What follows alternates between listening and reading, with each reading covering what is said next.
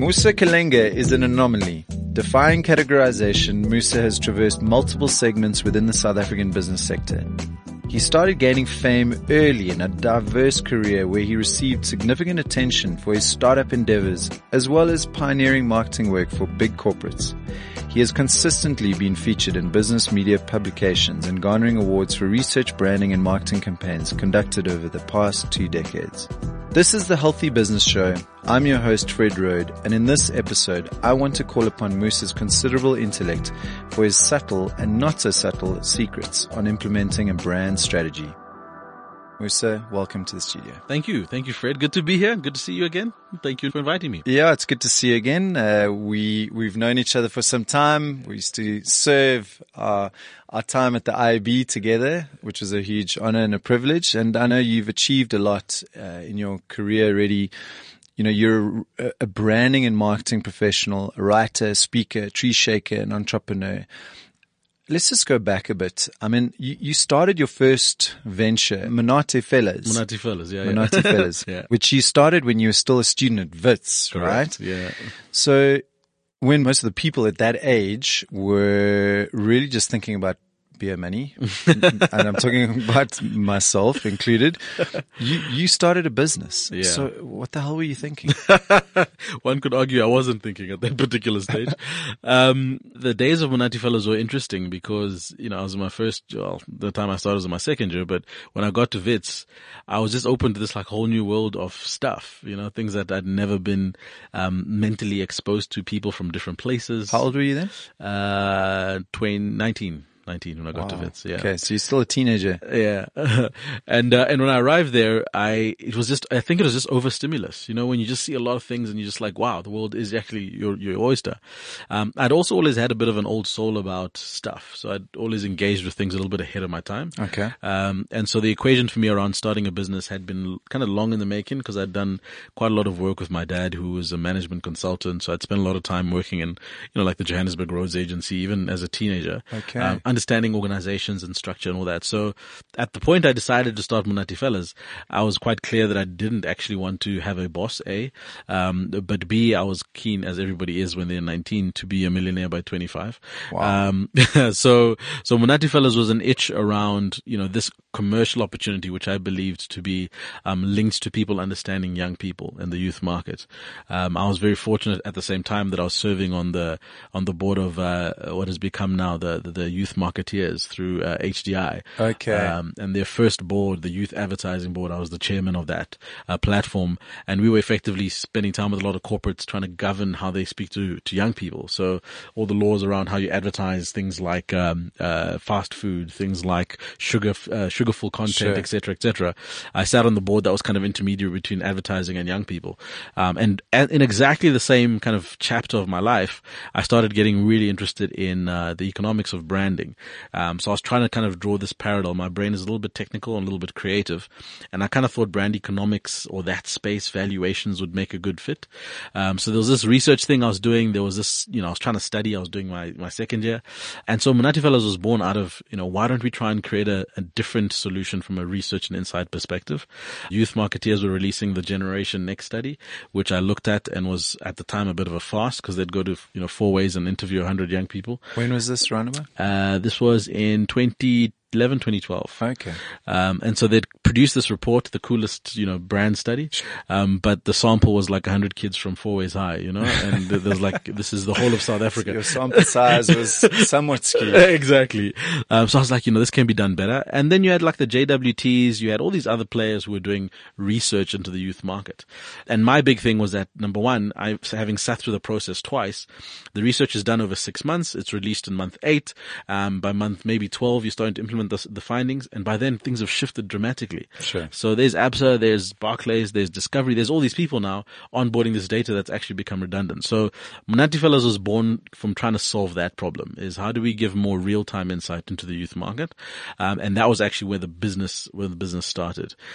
When I first got everybody together, Monate Fellas was about parties, to be quite honest. So we threw lots of parties down. 3 parties for yourself, because that's where the beer money thing, I see the strategy coming out. It's exactly. Great. I see what I did there. So we threw lots of parties downtown Joburg, and kind of 16 of us trying to make a buck. But that quickly, evolved into how do we give strategic insights to businesses? Got it. And that was really cool because at the time, as I mentioned, I think it was being done badly. Two, technology wasn't being used. So when we first started, we were tinkering around with like the private groups on like a Facebook. So like we could bring these brand marketers and have them have a fishbowl effect, but like we'd post stuff on Facebook groups that were secret and only the brand marketers could see what was happening. Nice. So we'd give them a little bit of a taste of what was going on, and they felt like they were buying into the process of insights, which was very important. Sure. In that at the time, I think a lot of research companies would go away and like tinker in the dark and come back and ta-da, which was obviously sometimes a little bit difficult for marketers to swallow. So we got around all the hurdles that traditional research houses face. So speed, we started using technology to do it quicker, actually bringing the client along on the journey. So when we eventually presented stuff, we weren't really selling to them. They'd kind of bought into it because we'd brought them on the journey. And obviously from a cost perspective, we're a lot cheaper because we used the first two things. And so that's how Monate Fellows was born. So like any great entrepreneur, you saw very quickly what was broken and you saw that it was good. Absolutely. And that you could fix it. And we ran with it, hey? That's amazing. Yeah. I mean, despite your youth, you burst onto the scene. I mean, I saw when I was just checking out your online profile that you appeared in a whole bunch of publications super fast. You were all over the show. Your personal brand was everywhere. You appeared in Destiny Mag alongside Elon and Zuckerberg and so on. So you clearly showed this aptitude for building your own brand as well as Monate Fellows. And I mean, what were the tactics that you deployed back then that were so successful? I think tactics reveal themselves if your principles are right. Okay. So what that means, I don't think I necessarily at some point kind of sat and thought, what do I do to build the brand? I just thought to myself, what will I stay true to that I can do any time of day without even being questioned about it? And those principles have helped me to kind of then inform the tactics of what should be done. So, for me, one of the major pillars of brand building was stay true, right? You always have to be in a lane which you don't have to be questioned about, and you don't need to apply for a visa to be in that lane because it's just what you do. The best brand builders and the best value creators have done that with the brands that they build. If you look at, the unapologetic nature of people like Elon Musk, or people like Richard Branson, is that they've been able to stay in their lane and stay true to what they need to do. The second thing that I also kind of still hold very close to my heart is the notion of substance over form. And we unfortunately live in an era and in a world where, form sometimes for the misinformed trumps substance. And I always came from the departure that I never wanted to be questioned about my ability to bring value to any conversation that I was in. And as you know, the advent of kind of young black entrepreneurs, value creators has been often stained by, black economic empowerment and the narrative around being around the table because of the hue of your skin as opposed to the value you bring. And that always was a bugbear for me. And I made sure that in every conversation, in every discussion, I was very clear about the value equation that I brought to the table, and that stood me in good stead. And then my word is my bond. Everybody that I've ever done business with, whether it's been a success or an absolute failure, I can every night go to bed with absolute certainty that what I said I was going to deliver, I delivered. And even in instances where it went wrong, you delivered in line with it going wrong, right? So, and I think that reputation that carries over whether or not things go right or wrong, but you're a person that people would work with is a strong thing. And you can't buy that. There's really no amount of money or amount of PRing that'll give you that kind of thing. It's just those who know will know. Sure. And so that is where I suppose the brand effect then starts to become a network effect, is that ultimately when you're not involved in conversations and your name happens to come up, the reference is always going to be positive. So those are the three things that I try to stick to as my principles. I mean, I remember working with you at the IOB and the conversations. You always struck me as somebody who was very authentic and very intentional about the way you spoke about the various topics and challenges that we were dealing with, I guess, at the IOB. And that it appears that, what you're saying now, the authenticity particularly and the values and beliefs that you bring to the table as an entrepreneur, it's a thread that's very common amongst all the entrepreneurs that we speak to on this show, as well as me personally at Heavy Chef and my external community.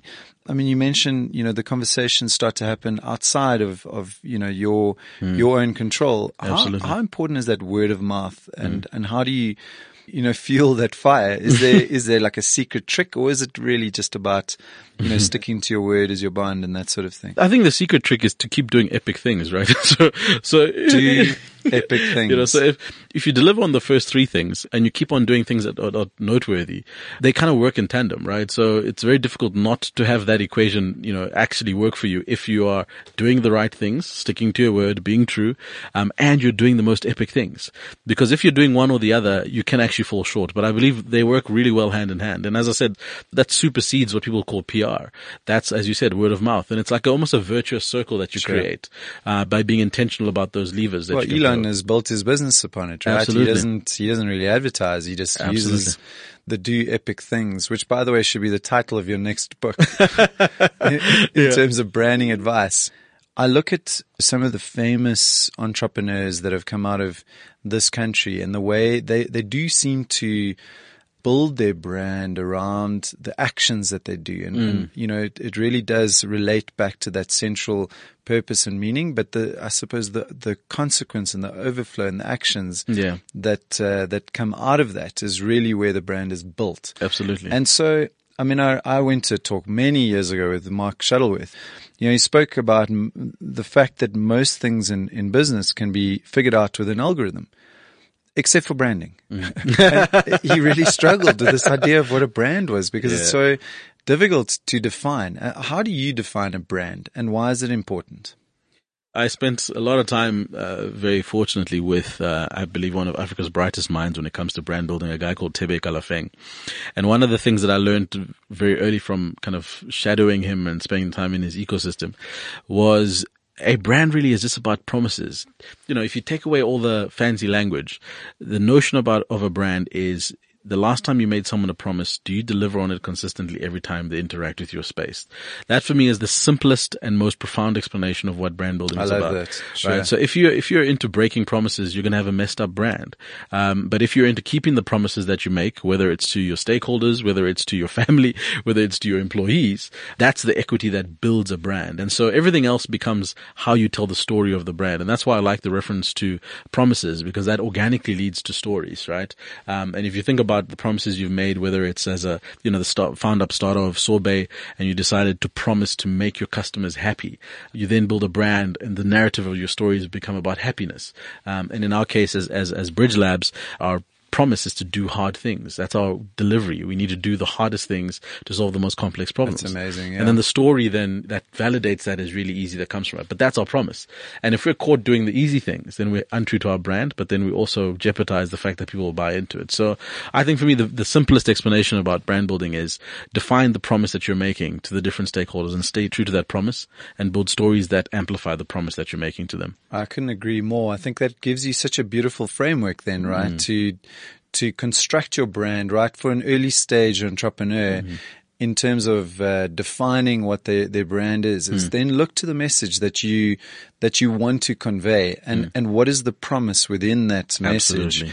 And you'll make your decision based on whether or not you can deliver on that promise, or whether that's something that appeals to you in that delivering of the promise. Absolutely. And I suppose the converse of that would be the way to destroy the brand would be to not deliver on those promises. Absolutely.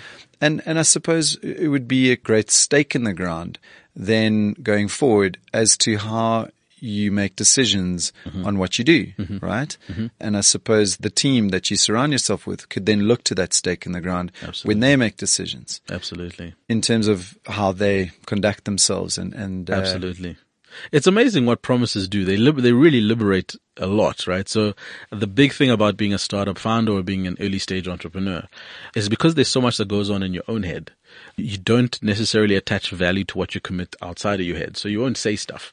You'll think about it and you'll analyze it and you'll go through it, and in your head it'll be super clear. Then you bring people on board and you get frustrated because they don't get what's in your head. Right? Sure. But you haven't articulated the promise or the thing that is keeping you going in your head. And so by doing that, you liberate yourself, because it's kind of like, oh wow, I've actually been able to articulate this thing. something. And this, as I said, I'm speaking about this because I've just gone through this process with this do hard things promise. Because for the longest time as Bridge Labs, we were just like, what do we, I get it and I see why we're here. And in terms of the higher purpose, why I left Facebook, why I joined, it all made sense in my head, but I wasn't able to boil it down to something that I could communicate to our engineers, to our, the young people that we work with. And so when I was able to actually articulate, do hard things, it's been so interesting to see how people have not only resonated with it, but also have allowed me to be able to start building the story that gives it gravitas.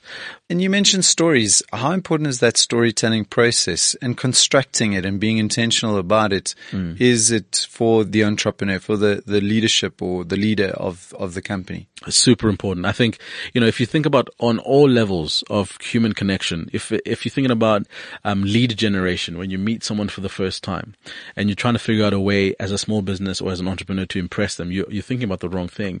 If you meet someone for the first time and you're able to tell them your story and even more importantly connect to theirs, you're already one step ahead of someone that comes in there and tries to pitch them a 30-second elevator pitch.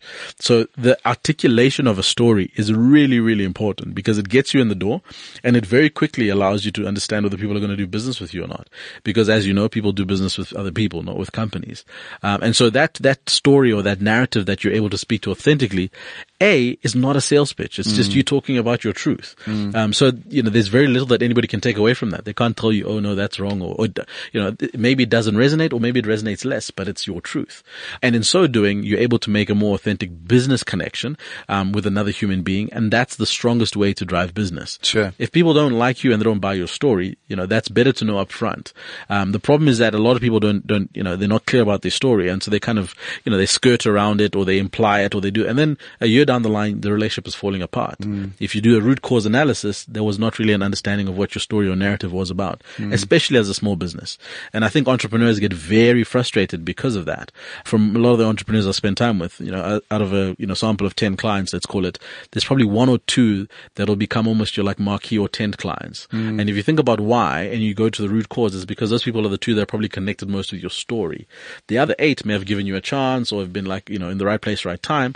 But most companies that survive past year 2 generally have 1 or 2 clients that have stuck with them because they're connected to a story. Yes, you probably added value. You're probably not the best in the market, but your story really resonated with them. So I think it's a difficult thing to underplay, but there is direct commercial benefit from being able to articulate clearly what your story is as an entrepreneur. Sure. And the threat, I guess, would be that if you don't construct your own story and figure it out what it is and be able to articulate it in a constructive way, or at least in a compelling way, then you're going to find that your audience will construct the story for you. Correct. And they will then imbue it upon you, and then you suddenly are saddled with the story that may not be authentic to what you do, right? Correct. And I suppose another benefit would be that when giving somebody a story, you're giving them the artillery to be able to then take away and spread the news elsewhere, whether it be around a braai or at a dinner table or at a networking event or whatever it may be. When people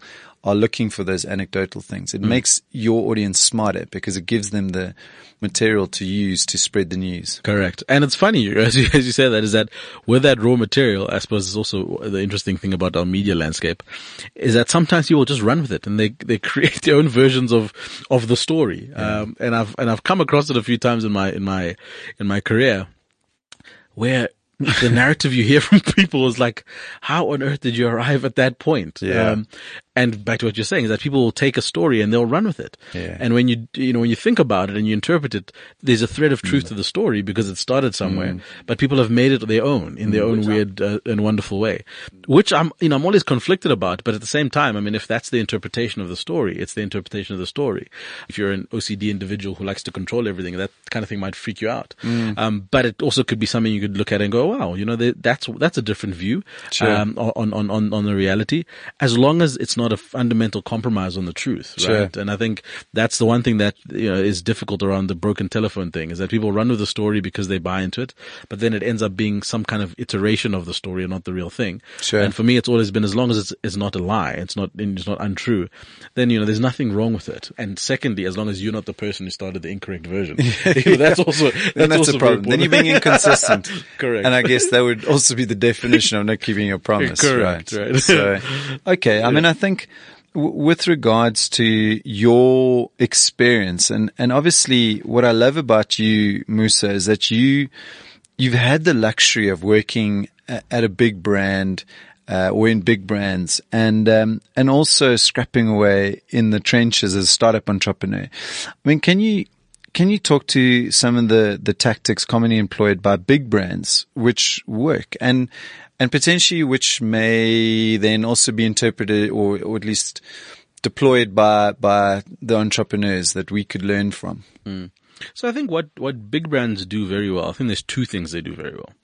The first is a degree of automation and the ability to understand scale, right? So that you can't doubt that a business the size of, a Nedbank, as an example, have got those things right. They've been able to automate their business and they've been able to replicate it time and time again. Just understanding what that means as an entrepreneur is really important, right? And yes, it comes with a lot. It comes with bureaucracy. It comes with a lot downstream. But that as a business lever is an important thing to wrap your head around: automation and scale. The second thing, which is a little bit probably on the softer side, is, for all their failings, I think big organizations seek out information. They invest a lot of money in reports, in data, in trying to get information to make some of their decisions. I think that is an admirable thing to do. Where they fall short is being able to cascade that knowledge into the rest of the business. So typically, I think big business invest a lot in information, but they fail to convert it into actionable insight or into what can drive their business, and they fail to cascade that down into different parts of the organization. So for entrepreneurs, you don't have the luxury to go and buy Gartner reports or, all this amazing data and information. So a lot of it you find by hook or by crook. But when you find it, you tend to be able to kind of action it a lot quicker than big business. And then secondly, because you're probably solving, quite fundamental or core challenges around your business, you take your eye off, is this a scalable thing that I'm trying to solve for? And can I automate this in what I'm trying to do? When I went into my first foray into corporate South Africa, my challenge to myself, in fact, as an entrepreneur, was how quickly could I make myself redundant in a big business? That was my personal challenge. And my experience was so weird because that is anti-corporate. Sure. Yeah. So I went in there and I was it's anti the personalities within corporate because they want to entrench themselves. Exactly. Yeah. Exactly. So when I went to Nedbank, and I was this young Thundercat, and I was like, this is cool. I get to spend other people's money. I get to build a team. I could mess with that. But the core part of my drive was how quickly could I automate stuff to be able to make sure that I don't need to be there. That was fundamental focus. And I did that in 9 months. I built a team, got the team up and running. They were all empowered. They could do what they needed to do, make decisions, move without me. And at the month 8, I said to my boss at the time, Sydney Mbele, I said, dude, I've done the thing. What do we do next? And he was flabbergasted because he was like, what do you mean? And I was like, who are you? Yeah, I said to him, Padawan. I said to him, Sydney, look at what I do when I come to work on a daily basis. I come to work and I showed him that I do nothing for like almost 3 weeks. I gave him and I said, you guys are paying me to do nothing. And he said to me, why? I said, because I've made myself redundant. And only at that point did I realize what you're saying is that the construct of corporate is not that. The construct of a corporate organization is how do I create as much reliance on me as possible to ensure that I preserve myself. And that was a fundamental turning point for me in my own head around value creation in the different contexts. But as entrepreneurs, that is what we solve for, is make yourself redundant quickly. Therefore, you can go play golf, hopefully. Yeah, sure. I mean, how do you keep the machine going with yourself as a vital cog within that machine, right?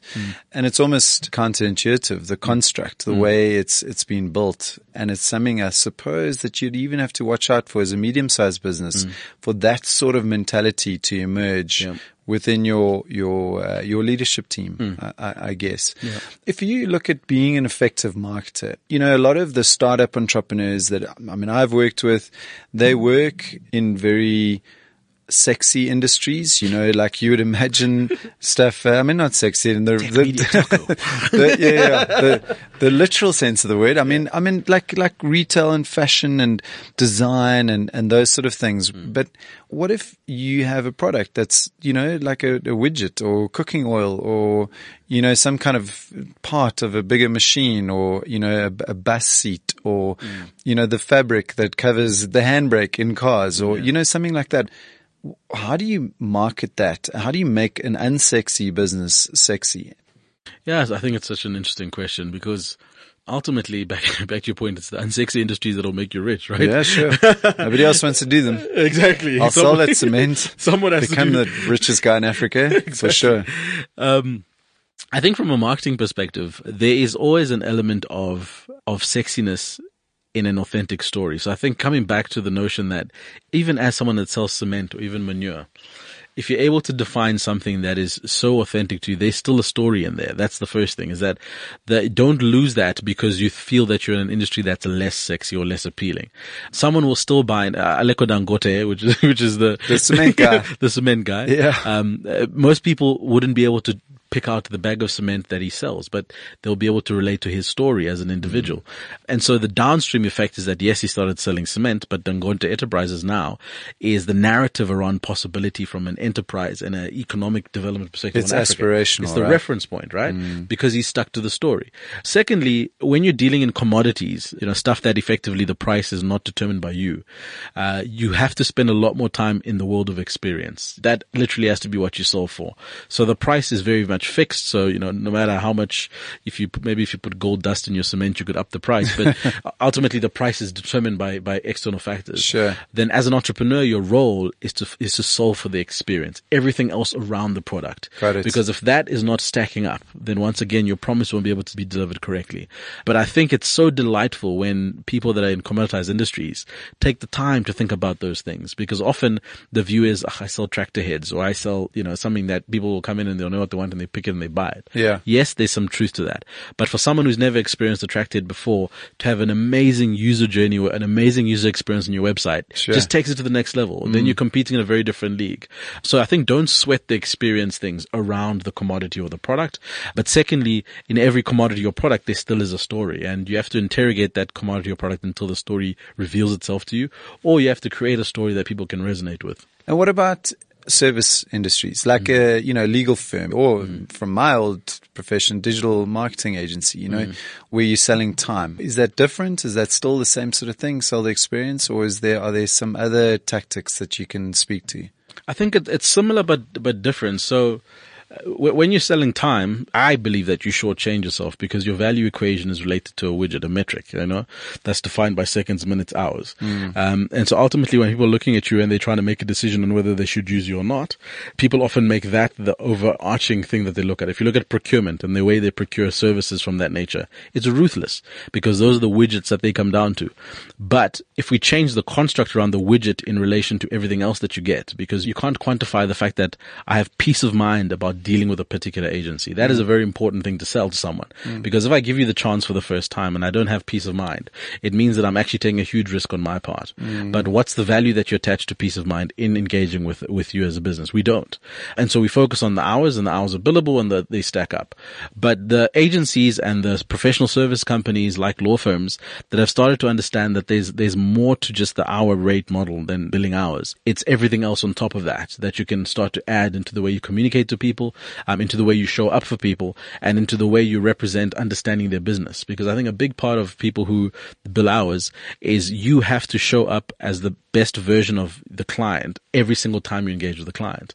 Okay. And you can't, that's very interesting. Yeah, and you can't sweat that, because that's what people like Accenture and Deloitte do very well. Yeah. Is that they can walk into a boardroom, a senior group of executives from any consulting firm, Bain, BC, you name it, can walk into any boardroom and know the client better than the client knows themselves, because they show up as the better version of their client. So based on that, there's very little that the client can actually do to then question the amount of money you bill, because it's gone past the billable hours. It's now a knowledge space where it's very difficult to quantify.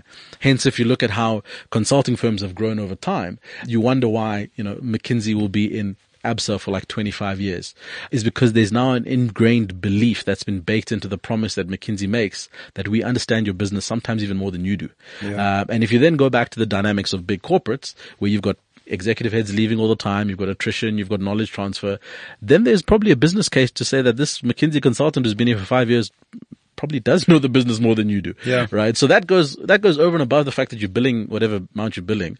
It goes to this understanding, intrinsic knowledge of showing up better than the client in most instances. So I think that's an important thing for service businesses to understand. So in a way, to brand yourself, to position yourself, to market yourself is indispensable based on the fact Absolutely. that you have more knowledge about the client and I suppose the problems. Absolutely. Than, in an authentic way. Sure. Because you do get those A-type beep beeps who rock up and they just want to show you how smart they are. And, we know them. But the trick is to do that in an authentic way. And clients will know if you're clear about the problem you're solving. And they'll attach a premium that you won't be able to bill for, but it'll be a psychological contract that they can't break. So I think that's a really key thing for service businesses. Musa, let's just say I'm a small business startup and I'm creating this brand, creating the narrative, and I'm looking at the positioning and I'm trying to be strategic about it. And I've created this promise.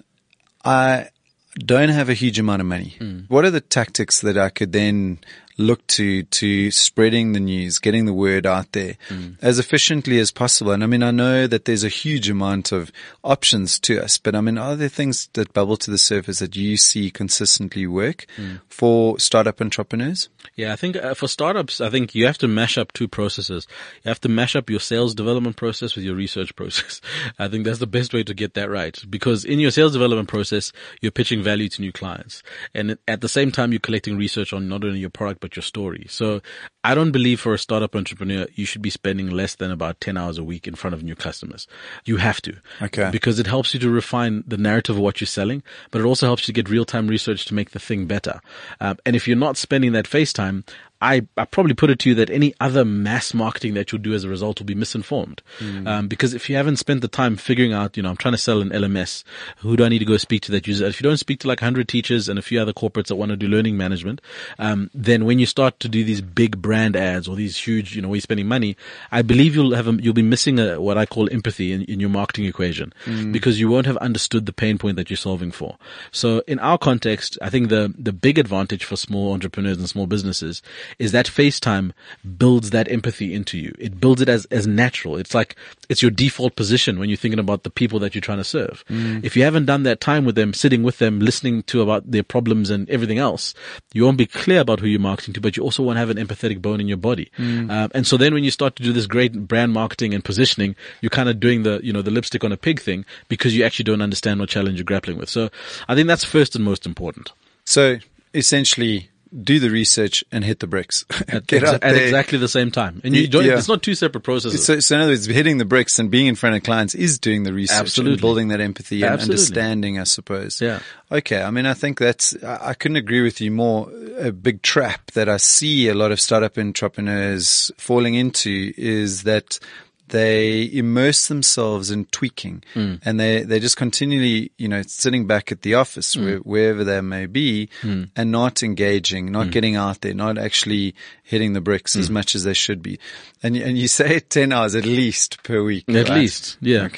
Think about the logistics. That's 2 hours a day, right? Yeah. So if you're any entrepreneur in the startup phase, it's not like you have a lot of things to do. Let's be honest, right? You're trying to fill your time. Yeah. let's For sure. Let's be frank. Well, they tweak. A lot of them just tweak. Exactly. But you're saying get out there. Get out there. Spend the time. Ring doorbells. Ring the door, as much as possible, because it's difficult to explain to someone who hasn't been through it. Because ultimately, if you're sitting there and you're kind of trying to fish and online, I believe in all that stuff, by the way. But I really also believe in an empathetic viewpoint to the people you're trying to serve. And there's no other way. There's no amount of research that'll give you empathy to understanding the customer that you're trying to serve. And back to my view on the way we build brands is that you have to understand the promise you're making to Fred, or the promise you're making to Marianne, or the promise you're making to Sipho. And how will you do that if you haven't understood them by sitting with them? So that first piece is critical, because then, back to the question you were asking, then all this other stuff ladders up. Then when you speak about, should I run a Facebook campaign? Well, yeah, run a Facebook campaign, but what are you going to say? If you haven't had that FaceTime and that runtime, what's the message you're putting out there? Sure. Should I do TV ads? Yeah, well, do TV ads, but what are you going to say?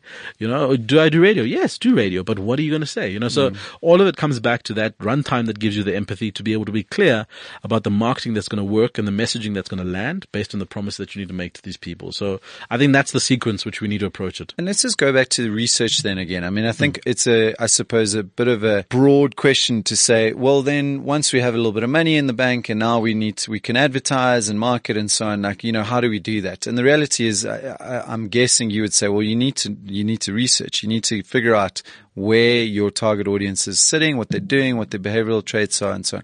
So let's talk about research then, and going back to your, where you cut your teeth. Yeah. I think what would be very interesting to me, and I believe a lot of our listeners, the millennial audience and the youngsters that are coming up, how does one go about doing a research project?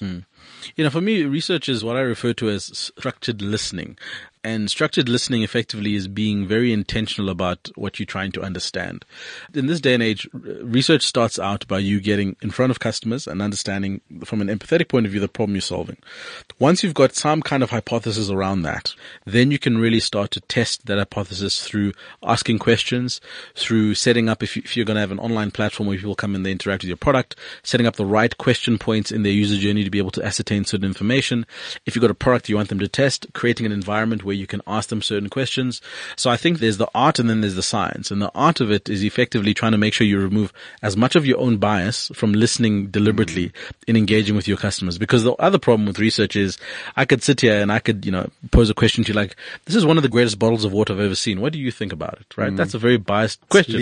It's leading the witness. Correct. Leading the witness, Your Honor, because you're not asking a question. You're actually reinforcing your own bias. So the science of it is that we need to be quite open to receiving information or research or feedback that goes against everything that we know and understand and believe. And that's not an easy thing to do.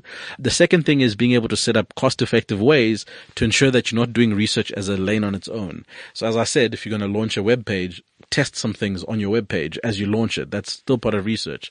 If you're having sales calls on a weekly basis, integrate a set of questions that you ask every single time you're there, which is research on its own. So the notion that research stands alone is something that I challenge small businesses to think about and entrepreneurs to think about, because if you understand that the science just needs to be non-biased and has to reach a good number of people, you can then integrate it into whatever you're doing anyway, so that it's not just the other thing that you do, but it also builds the right culture into your small business. It builds the right culture on curiosity and holding your assumptions lightly, which is a very important term I learned when I was at business school, is that you have a set of assumptions and don't believe that the rest of the world believes in them. And if you're going to get the right kind of nuggets, you need to hold all of your assumptions lightly. And when you engage from a research perspective, be prepared to have them challenged. And so that's also not a really easy thing to do. I think startup founders and small businesses who are very protective. Exactly. Over the ideas. Very precious. What do you mean it doesn't work? Yeah. But just think about this differently. And especially techies, right? Because techies are like creatives, so to speak. When they've built something, it's like their masterpiece. So now, you must tell me that it's different. And you know how it works. I certainly do. Yes. So as a technical founder, just hold your assumptions lightly. I know it's difficult. It's actually it's a thing that you need to work through as an individual, is that when I'm getting people to critique my work, they're critiquing the work and not me. So that separation is very, very important, because it'll be the difference between hearing a key thing that someone says to you and just being like, they don't know what they're talking about. I'm the professional, I'm the techie, I built this thing. Obviously I know what it means. But the guy's going, the payment is not that easy to do. And you're going, what do you mean it's not that easy? I've done the best integration into Stripe. It works. What do you mean it's not easy? But all they're saying is that, there's 3 steps. It could be 1, but you're not listening from that perspective. Yeah. So I think those are important things to keep in mind, because research, is a valuable thing. But my big challenge is don't do it as a work stream. It should be integrated into how you're doing things on a daily basis. And Musa, are there any easy to access tools, research tools that are available that you can think of off the top of your head? The one I rate quite highly, Typeform is a really, really user-friendly platform.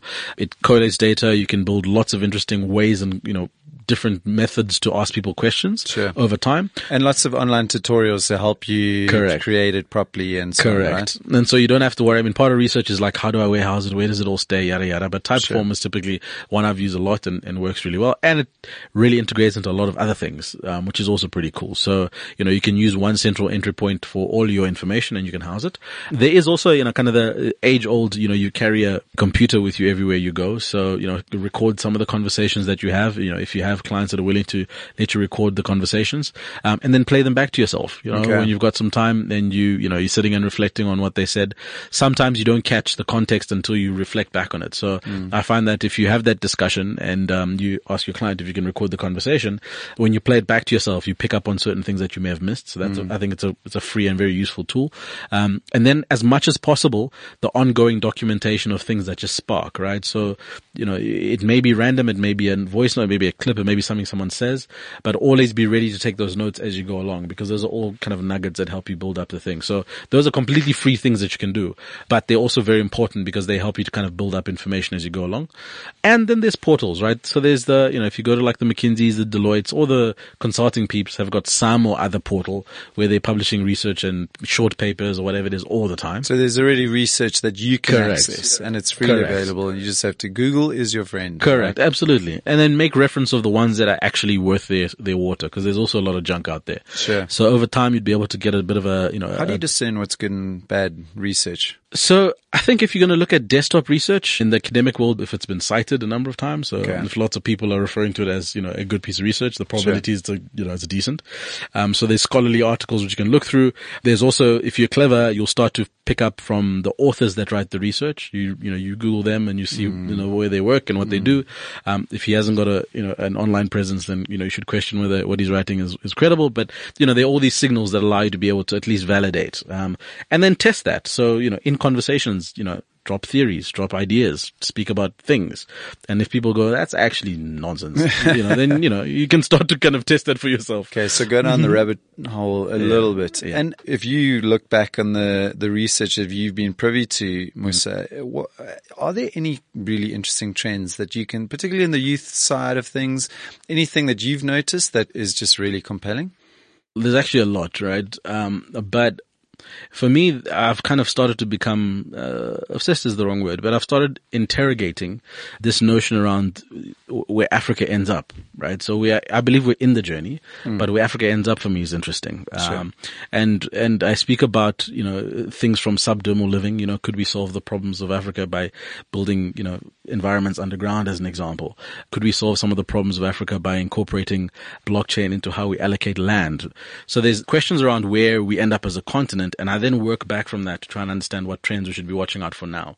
And with young people in particular, there's so much that's changing in the way they interact with the world. There's so much that they're challenging, that it's often a little bit, for me, disconcerting because there's so much happening at the same time. But at a high level, the very real psychological thinking around being able to do anything. There's that movie, I think it's called Limitless, yes, where you've got, great movie. Yeah, where you literally can do anything. Like there's a pill you take and you can do anything. I want to be that guy. Right? I want that pill. Right. I want to deal those pills. But I believe that we are literally in the age where young people believe that. And they don't believe it in a way that someone's told them it. They just grew up believing it. Yeah. That limits don't actually exist. And if you think about that as a trend and you start to consider, as I said, the journey that Africa is on, I really believe that our job is to start to stoke that fire, because if you believe that anything is possible, what are the things we should be exposing young people to at an early age to be able to accelerate our development as a continent? And so that organically leads me to education, which is a big part of what I think is on the trajectory to the end goal. And one of the LMSs that we've built is trying to essentially take education away from the formal structure of an NQF and a qualification. It's just assembling learning for the benefit of a particular task, right? And that's what these young people want to learn, is that then, getting an honors degree is really going to mean nothing. Being able to solve for, I need to learn how to code right now is more important, or I need to make this particular pastry right now is more important. So that for me, as a result of being limitless, you're using education to be able to lead us to the end of where Africa may become. Another huge theory that I've got, obviously, is got to this idea around geography and our relationship to geography. And what's really impressive and fascinating about Africa and young people is that we will increasingly start to see lots of really amazing stories from random Africans in different parts of the world, right? It's the Trevor Noah effect, except we know Trevor Noah because he came from here. Sure. But think about all the other African countries that have got Dembele, I think his name was, from New Guinea or Ghana. Young guy, scored in the World Cup. He's 18 years old. He's just completely comes out of nowhere and he's in the World Cup and he's making waves. Then you're going to have people that are, in NASA and these big organizations, all from African origin. And so geography now becomes less of a thing, because at some point the African narrative was very much related to geography. And I think this notion that you can be anything anywhere in the world is an important trend for young people because they're really starting to challenge the principle that for me to succeed, I need to be in any one place. Now, the important implication for South African young people is that we need to be encouraging young people to travel more. And I think that's still a big thing we need to get over. As I'm sure you know, as someone who's traveled a lot, there's no such thing as an education from being exposed to different parts of the world. It's perspective. It's a gift, right? Absolutely. Yeah. And it's previously been the reserve of those who could afford, as opposed to now where young people are actually almost demanding to be exposed to new and different things. Sure. And as that continues to happen, you'll have lots more of these kind of, Trevor Noahs, for lack of a better word, popping up in different parts of the world, that are able to have opinions and people take them seriously. And then the last thing obviously is how augmentation will then play into this, right? So you've got geography, which is no longer a thing. You've got this ability to be limitless, which is where I think creativity sits. And then you're going to have how that intersects now with the fourth industrial revolution, as they say, or augmentation, is that given those two things, how will younger people embrace technology to think about it not as an extrusive thing, but very much an intrusive thing. So when you start putting a microchip into your wrist, for us older guys, it's like, what? Big brother. But we kind of have already, right? With my mobile phones tracking us all over the show. Exactly. But for a young person, they won't think twice about it. It won't be the decision point won't be the same. For them, it will be a no-brainer in terms of augmentation. So now I've got this thing I'm trying to solve for: creativity, limitless, geography is no longer an option. Here's a thing I can put into my body that allows me to achieve those two things. The equation is very simple. So if we're thinking about young people in those terms, we actually will start to deal with them very differently, because I think that is actually where revolutions come from. We've seen it all the time. Is that when young people embrace those three things in their full glory, and they're able to understand how technology influences their creativity and also completely eradicates geography, then we're dealing with a very, very different group of humans. It's frightening, but it's also really exciting. It's also exciting, right? Musa, you and I, when we were at the IB together, digital marketing was growing like crazy. And now it seems to have evolved since then. I mean, that was back in like 2013 or so. You were the head of brand, I was the head of agencies, and we were talking a lot about where digital marketing was going, including social media and AdWords and, real-time bidding and all those sort of things, which were incredibly exciting areas within marketing. But now it appears that it's become this kind of big amorphous mess. And, there's so many areas of digital marketing popping up. And you've, I believe, gone on record as saying digital marketing is dead. Yes, it is. Yeah. So what do you mean by that? Digital marketing is dead. It's the same principle as, do we believe fishes believe that they're in water? They probably don't, right? Because that's all they know. Yeah. And now we're talking about digital marketing around as a thing, as a concept that sits outside of how people communicate. Segment, yeah. Exactly. When I had that title as head of digital marketing at Nedbank, I was like, guys, this is a non-starter. Like, why are we talking about digital marketing as an extension, as though it's different to communication? The thing we're solving for is better communication.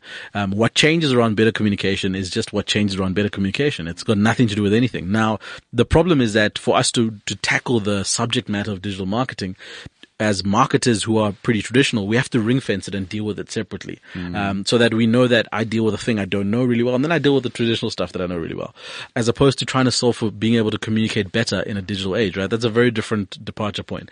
And I'm afraid that the younger guys and the youth of, the marketing fraternity are coming in with a native understanding that those are not separate ideas. Sure. They've got a very clear view of, very silly example is that, for us to achieve this particular project, set up a WhatsApp group so we can get it done quickly. You don't have to consider it or think about it in the nature that it's a WhatsApp group. It's how we communicate. Let's just get it done quickly. Whereas a 45-year-old will be like, it's a WhatsApp group. Do we have governance structures around it? We need to get the rules and regulations guy in. We're trying to solve a problem. This is the quickest way to do it. Let's do it. Yeah. So if you're dealing with that, and you then have terms like digital marketing, or you have, digital media, you have all these terms. I've always believed you're creating unnecessary silos around knowledge and education. You are giving people the license to say, I know this and I don't know that. And the more we talk about communication in a new way, it actually also equalizes the playing field, because now when you employ people, you're not asking them, do you know digital? It's like, what do you mean do I know digital? What do you mean? We live in it. Exactly. And everything has become digital, right? So if you look at the old four, print, radio, outdoor and TV, they're all digital now, so you can deploy stuff off of those media. via digital methods. You Correct. can, I mean, if you look at TV and even print, Correct. Print is now, Correct. has, I suppose, it's translated to digital media. Yeah. The language is the big problem. I think to a certain extent, the digital media industry and digital marketing industry have been the biggest culprits. Because as you said, in the heyday of, the early days, you created a whole dictionary of words that you guys only knew. Yeah. That We you were could the smartest guys in the room. Exactly. And you could articulate it to what it means, like CPCs and, total cost per rate. You create all this like language. Sure. And as a result, you were like, oh my goodness. And at the time, you could probably, get a premium because you knew stuff. Yeah. And over time, that became the standard. And now that it's become mainstream, that is now a way to keep people out, almost feel like they can't connect with it.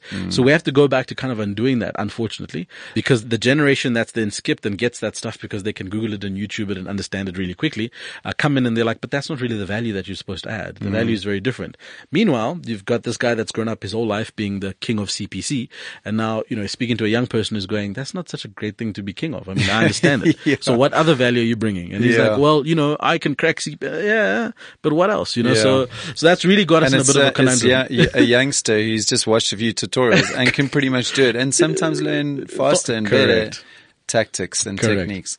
I mean, where does that leave us? Are we then moving to an era where the softer skills like creativity are, on top of obviously the technical skills, which I think you need to select and choose and do that which you're made to do, but are we looking at creativity as being the sort of next bastion of strength in terms of you as an individual entrepreneur, as well as the technicians within growing teams? Absolutely. So I've always been a big fan of getting the balance right between technical skills and the softer skills. The challenge, as you know very well, is that technical skills lend themselves to easier automation than the softer skills. And that's what's happening. That's why everyone's freaking out about machine learning, et cetera, et cetera. Because a lot of those can be mimicked by a robot, if not better. So what does that mean? It means that you don't necessarily have to discount understanding how things work technically, but you have to over-index on understanding things like creativity, things like leadership, things like being able to communicate across bias, being able to lead people in ambiguity, being able, all the other stuff, which was kind of the reserved for the Googles and the Facebooks of the world, have now become mainstream. And if you haven't spent time applying yourself, in able to understand how far you are from those things, then I believe that you're at a higher risk of being redundant. At the cost of maybe plugging University of Johannesburg, I've just been recently appointed to a platform, which allows me to advise the marketing sciences department. And they're effectively grappling with the same thing because they're the technical part. And I said to them, guys, I'm getting graduates out of University of Johannesburg that are useless. I put them into conversations, I put them into environments, and they are waiting for me to give them instructions, literally. Give me something to do. And I'm like, but that's not the way the world works. So now they're going on a process where they've evaluated their entire marketing offering and their computer science offering and their data offering, and they're trying to mash it into one new way of giving a technical competence to a marketing professional. So it means you have to have a little bit of entry-level coding. You have to understand data and databases and building them. You have to understand all these other things. It's not deep, but it's enough for you to be technically competent. The second piece around how do you become a better leader? How do you have a high degree of empathy? How do you lead in ambiguity? All those things are courses which are, once again, the preserve of the guys who can afford to go to MBA or Singularity or whatever it is. But similarly, there's courses online that get you closer to that. So I think that dance is very important. The dance between the soft skills, because that is definitely where people are going to see most value in the future. And then the hard skills, because you can't ever be questioned around that. And my advice is always to entrepreneurs and even young people is that always have the right balance of both. Don't over-index on the one or the other, because you'll find yourself in a place where it'll be very frustrating, because you'll have a PhD and stuff and you just won't be able to deliver anything, or you'll be able to deliver everything, but it'll be not grounded in theory or academia. Sure. So try and, if you ever have the opportunity, try and kind of play in those two worlds in a way that gives you the right balance in the way you approach problem solving. Musa, this has been incredibly valuable and very enlightening. And I think it's the kind of stuff that we could actually go on forever talking about. There's so many subtexts and sub areas that you could really focus on and zero in on. And we've hardly even spoken about social media and so on. But I think I want to end it off with just getting from you some tips for entrepreneurs who are looking at getting cracking with their brand building journey. Well, I think the first thing is just start, It's not as theoretical as everyone likes to make it out to be, right? There's always this misconception that at some point something magical will happen and then your brand will, brand building will start. No, it really is an iterative approach. Just start, just do something. Even if that something is create a bad logo, even if that something is go and present your vision to someone, even, whatever it is, start something. That's the principle of value creation, as you know. So once you've started something, it is automatic and organic that you'll try and refine the thing that you've started. If it means you sit down and you say, what's my vision for this business? How do I believe my story aligns to it? And what's the identity or strategy I'm going to go with? That's a good starting point. Because once you've exposed that to someone, they'll go, that doesn't work, or that actually resonates, or it doesn't. But the organic nature of the way you chisel it towards an outcome is really important. And then last but not least, where you start is not necessarily where you'll end up. So don't get yourself caught up in, I'll make the wrong decision. I know for me as an entrepreneur, a lot of the times, even when it comes to personal branding, the fear is that, oh geez, things are changing so rapidly. What happens if I do something now that I'll have to undo later? And it's a real thing, but don't get caught up in that because, if nobody knows about you, nobody cares really. So start the process and you'll see where you kind of develop. It's always interesting when entrepreneurs look back at their first business card that they ever created. And you're going to be embarrassed about it. It's the first logo, the first website, the first email sales pitch that you did. Exactly, right? There's evidence for guaranteed every you're going to be single embarrassed. entrepreneur that takes out the first thing they produced as a business strategy or business card or CI is utterly and shamefully embarrassing, which is fine. It's perfect. That's actually what's supposed to happen. So if you think that you're going to crack it the first time, don't think about it that way. Think about it as getting started because then you're going to build on it and, you're going to have an embarrassing business card and an embarrassing website and a vision that doesn't make sense. And that's okay. Go with the process and incrementally build on it and get better at it. To start. Thank you very much. And Musa, thank you so much for your time. It's been an awesome session and I look forward to working with you in the future. Likewise. Thanks, Fred. Hey everyone, thanks so much for listening to this episode of the Healthy Business Show. If you love this podcast, do let us know via social media. Tag @discovery_SA. Use the hashtag DSY Healthy Business and please do rate us on your favorite podcast platform. Whether it's Apple, Spotify, or wherever you find your shows. You can also find more episodes on the Discovery website at discovery.co.za /corporate/podcasts.